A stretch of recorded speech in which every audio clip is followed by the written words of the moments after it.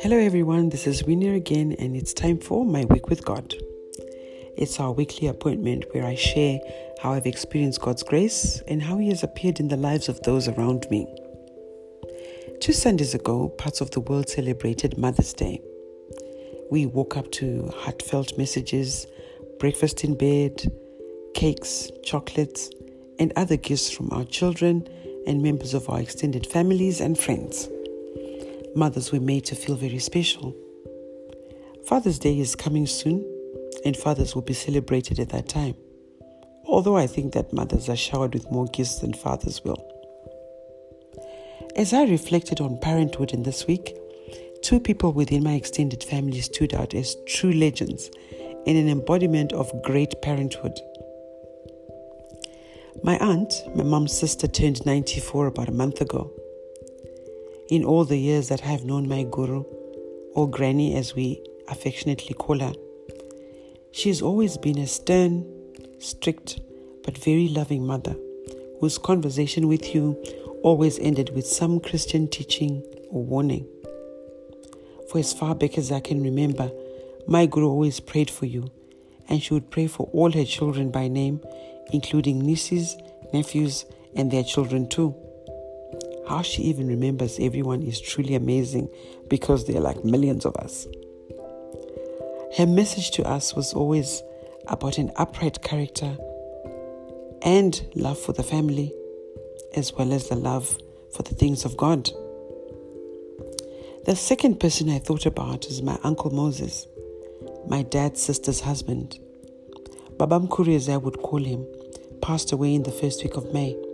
He was 95 years old. A true gentleman, very gentle voice, and always dressed to the nines. We knew Baba Mkuru to be a teacher. He always had his Bible and Bible study workbook close to him. Those that attended church with him would testify that he was indeed a teacher of the word, grounded in the faith and respected for his wisdom and knowledge. Both my uncle and my aunt raised great men and women. As I look at my cousins in both families, I'm reminded of Proverbs chapter 22 verse 6, which says, "Train up a child in the way he should go, and when he is old, he will not depart from it." My cousins, and indeed the rest of us from the extended family, passed through the hands of my aunt and my uncle, and each one of us will testify that more than anything, our interactions with them was a conversation centered on God's word and how we had to live out a life that pleases God. Great are the lessons that we learned, and these we are passing on to our children and them to theirs. It's not that we have not strayed. We have had our fair share of backsliding, but the lessons will always ring in our minds and will be brought back to remembrance and straight back to the life that we were taught.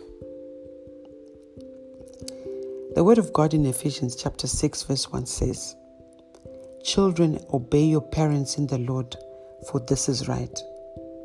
As children of all ages, we are being called to obey our parents as it is the right thing to do. The great lessons of our parents are meant to mold us into good brethren and even better examples for our children. It was heartwarming to listen to the words delivered by my uncle's granddaughter at his funeral.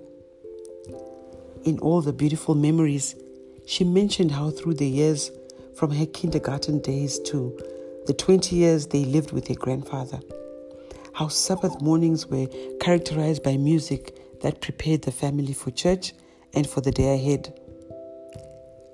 She noted that Sekuru was a natural turner, and they would sing along as they prepared for church. With my guru, her birthday was celebrated on a Zoom session when families scattered across the world called in to wish her well. The session had 3 generations present, and the call was all about biblical lessons that my guru had taught, with hymns sung in between and a prayer said here and there. For their effort and hard work in bringing their children to the 3rd generation, the word of God in Ephesians 6 verse 2 to 3 gives this command: honor your mother and your father, which is the first commandment with promise, that it may be well with you and you may live long on the earth. Both my aunt and my uncle were honored by their family members in the great stories they told of their lives. But the greatest honor has been what I've witnessed in the lives of their children, grandchildren, and great-grandchildren. Their conduct and the importance they have placed in the issues of the faith and passing them on to the next generation is testament of parents who stood firm and instilled this in their descendants. No families are perfect, but even in their imperfection, a return to the trainings of the parents sets the family members back on track. Once trained in the way of the Lord, the path will be easy to find and to return to. Every parent's prayer is that their children in the generations to come will be a people of the faith. Prayer sessions at prayer band and other prayer meetings are littered with parents crying out for errant children or family members whose faith has grown cold. Joel chapter 1 verse 3 says, "Tell your children about it. Let your children tell their children and their children another generation." We are being called upon to emulate what my Guru and Baba Mkuri have done, and that is to pass on the word and good teaching from generation to generation. It is our duty. I cherish the teachings of my aunt and look forward to my visits to her or conversations on the phone. Even at my age, she has a lesson to teach, and she'll always pray for me. I celebrate my uncle's life, and even as he rests and waits for our Lord's coming, I pray that I prevail so I can meet with him on that glorious day. Let us pray. Our Father in heaven, we thank you for this time of fellowship. We thank you, dear Lord, for the many ways in which you touch our lives. We thank you, Father, for the life of my aunt and my uncle and the great burden you placed upon their hearts to teach the families in your ways. May we hold these lessons dearly and pass them on to our own children. How glorious it will be, Father, that when Jesus returns to take us home, that we be there with all our family members. In 2 Timothy chapter 1 verse 5, Paul applauds Timothy's faith that was instilled in him and demonstrated by his grandmother Lois and his mother Eunice. May this too be our heritage that is passed on from one generation to the next. Let this be the honor we bestow upon our parents and ultimately on you, our Father. We pray in Jesus' name. Amen. Friends and family, as we go about our business this week, let us remember the role we have to play in our lineage and to take on this responsibility in honor of our parents and in honor of our Lord Jesus Christ. Till we meet next week, be blessed, stay safe, and goodbye.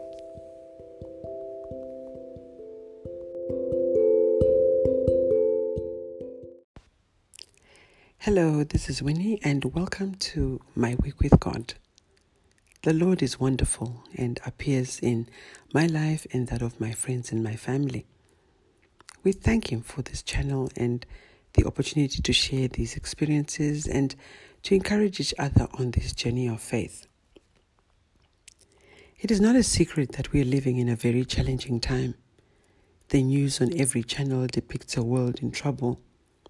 Health systems, education, sports and recreation, worship centers, all these have been disrupted. In fact, economies, even those of traditionally strong countries, are so shaken. All we hear is doom and gloom. It's amazing how a small little virus has caused such havoc and mayhem, disrupted lives, crushed currencies, closed schools and churches, sports fields and gyms, hotels and restaurants, airlines and trains, In essence, life as we knew it changed overnight. What a load to carry. I found this week a bit tough going, and I engaged my best mate in a conversation where I could pour out and share my fears and anxieties. As we discussed the challenges we are facing, we concluded that God could not have brought us to this place so that He could drop us now.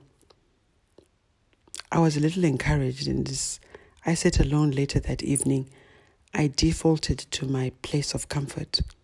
I played some music. One song ministered to me, and I will share it with you and highlight some of the lyrics and how these touched me and reminded me of God's promises.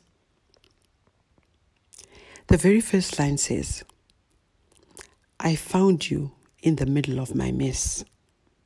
You had been there all along." I was reminded of Psalm 46 verse 1, which says, "God is our refuge and strength, a very present help in trouble."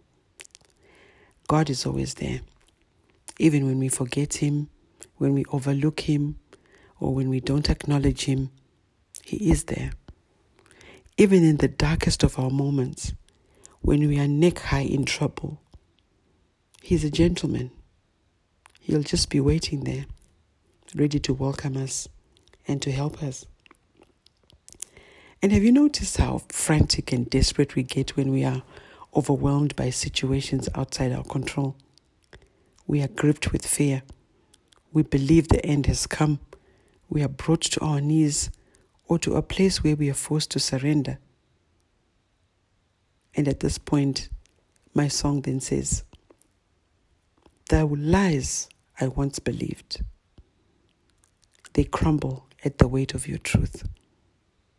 And the fear that gripped my heart is arrested so that I can see you." At that point of surrender, we look upwards to our Maker because we have no other choice really. What we then see is that the truth of God in 2 Timothy 1 verse 7 says, "For God has not given us a spirit of fear, but of power and of love and of a sound mind." What have we to fear if God has given us a sound mind to be able to reason out things and make rational decisions? When we have been given power to endure and love to sustain us? Really? What have we to fear? The devil wants us to believe that we are defeated. Those are his lies and the fear he wants us to be paralyzed with. As we begin to see that God is with us and that we need not fear, we begin to see a glimmer of hope. Sometimes the hope is not clearly defined, but we know that it is there.